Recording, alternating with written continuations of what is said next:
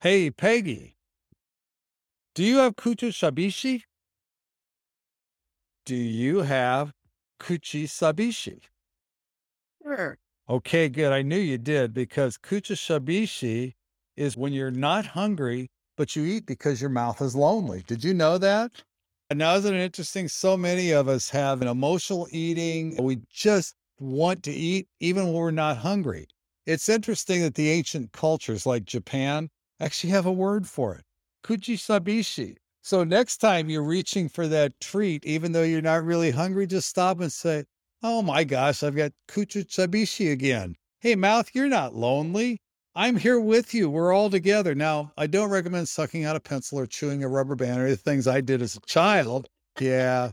But you can find other things. Go get a drink of water, go clean a drawer, do anything. What the puppies? Yeah, because you do not really have Kuchisabishii. You just think you do. And with that, move well. Be happy. Look, you're like, passion. Amen. Talk to you later.